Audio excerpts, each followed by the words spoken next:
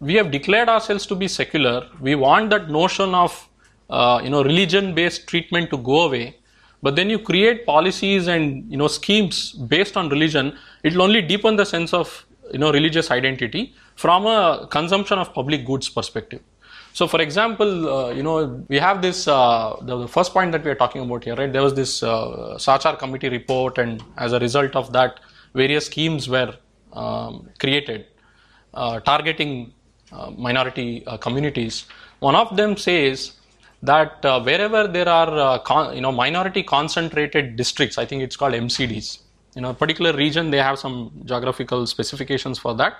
If the percentage of minorities is greater than 25 or something, then there are special schemes which includes things like focus on creating roads, street lights, easy access to loans in that area, and so on. So multiple issues with this.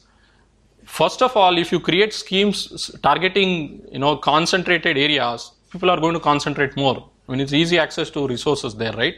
And secondly, it deepens. I mean, the money, something like a road or a street light or a bank loan is a public good.